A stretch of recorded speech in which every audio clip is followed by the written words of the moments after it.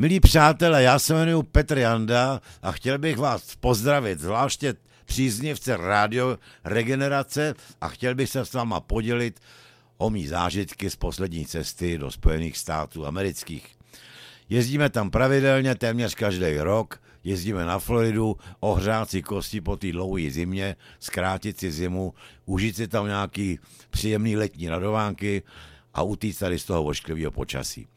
Letos kromě toho, že jsme tam byli na dovolený s dětma, jsem tam měl mít ještě 5 koncertů, který mě zařizuje můj promotér George z Koloráda. Ale neměl jsem vízum, to mě skončilo a čekal jsem na nový. Bohužel to vízum přišlo pozdě a rodina odcestovala tady beze mě, což byl první takový nepříjemný problém, a já jsem za 5 dní konečně vízum dostal a letěl jsem za nima. Víte, kdo ještě nebyl v Americe, tak první, co ho upoutá na tom letišti, je to, že přijdete do šílený fronty, do takového hada, kde strašně dlouho čekáte, tam je těch pár úředníků, který každému vezmou otisky prstů, vyfotějí vás, no šílená procedura, a pak vás milostivě pustí pro kufry a pak ven do Ameriky. Mě takhle jednou před 7 lety vrátili kvůli tomu, že jsem neměl správný vízum, měl jsem jenom turistický a zjistil, někdo mi prostě udal, že tam mám koncert, tak mě vrátili. Po 2 hodinách s eskortou jsem letěl zpátky do Evropy, nic příjemného, tak teď si na to dávám pozor. A vždycky, když tam stojím v tom hadu, v té šílené frontě, tak jsem z toho nervózní, jsem špatnej, furt koukám, co se bude dít.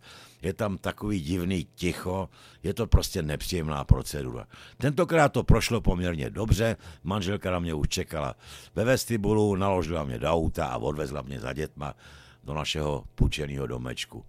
Takže jsme tam strávili pár dní a potom už další týden už jsem měl první koncert v Miami. V Miami hrajou tradičně v takovém československém klubu, který je tam postavený určitě ještě z první republiky. Je to taková dřevěná, nic moc stavba, poměrně ošuntělá, ale dostanete tam výbornou svíčkovou a skvělý pivo plzeňský, takže to je tam zase fajn. Tak tam byl první můj koncert a druhý den jsem, mimochodem ten koncert do Miami je to asi 4,5 hodiny cesty, poměrně nudné cesty, Florida je rovná jak Placka, jak Kolínsko tady. No, ale druhý den jsme hráli v Sarasotě. Tam bylo tentokrát spoustu těch známých, který znám, protože to je tam u nás takzvaně, a tam byl skvělý koncert. A další týden už jsem zase letěl do Washingtonu, kde jsem měl koncert. No a teďko představte si, že jsem přiletěl na letiště.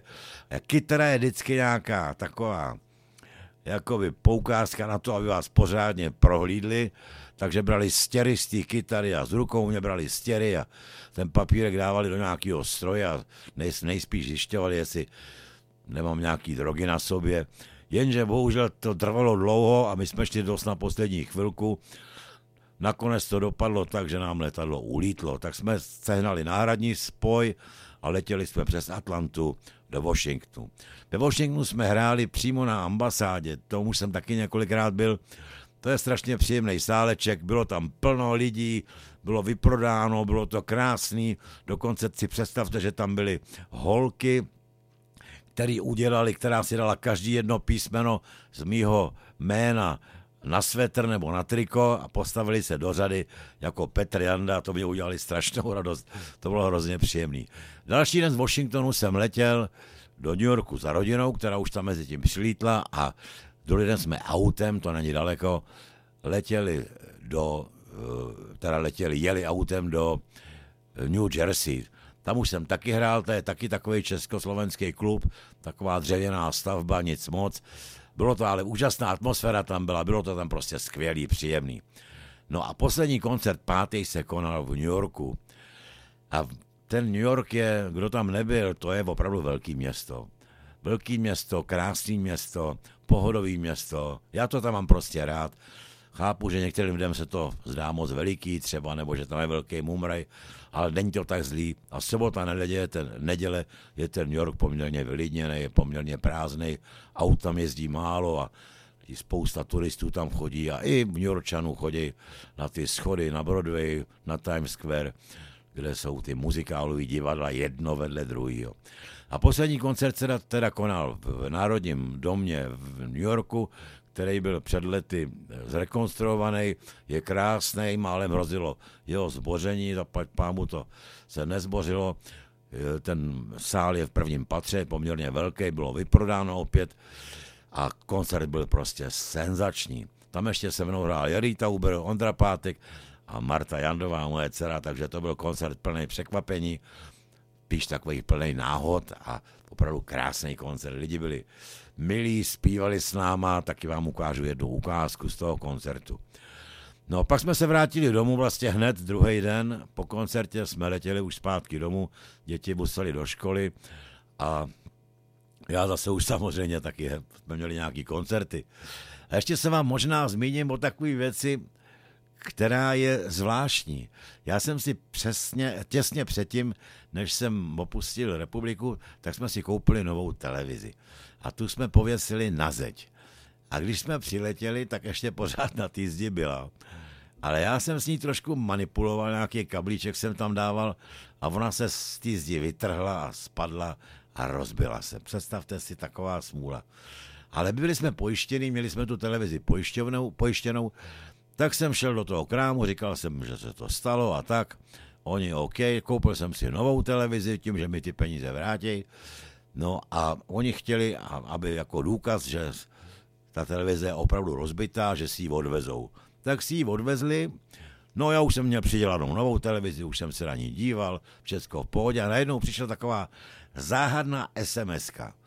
A tam bylo napsáno, abych si přišel vyzvednout, že už to je opravený. A já jsem si říkal, Ježišmarja, já jsem si tam nic opravit nedal, co to znamená. Tak jsem tam, ale tušil jsem to.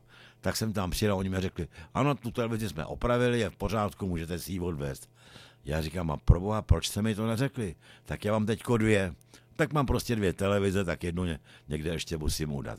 Tak přátelé, na závěr svého vyprávění bych vám chtěl říct, že Olympik slaví 60 let, letošní rok. Začali jsme v listopadu loňského roku v Lucerně 2 koncerty a skončíme 18. prosince v O2 aréně. A já vás na ten koncert srdečně zvu. Tak se mějte, já vás srdečně zdravím na závěr, užívejte si jara a doufám, že se uvidíme na tom koncertě 18. prosince. Ahoj.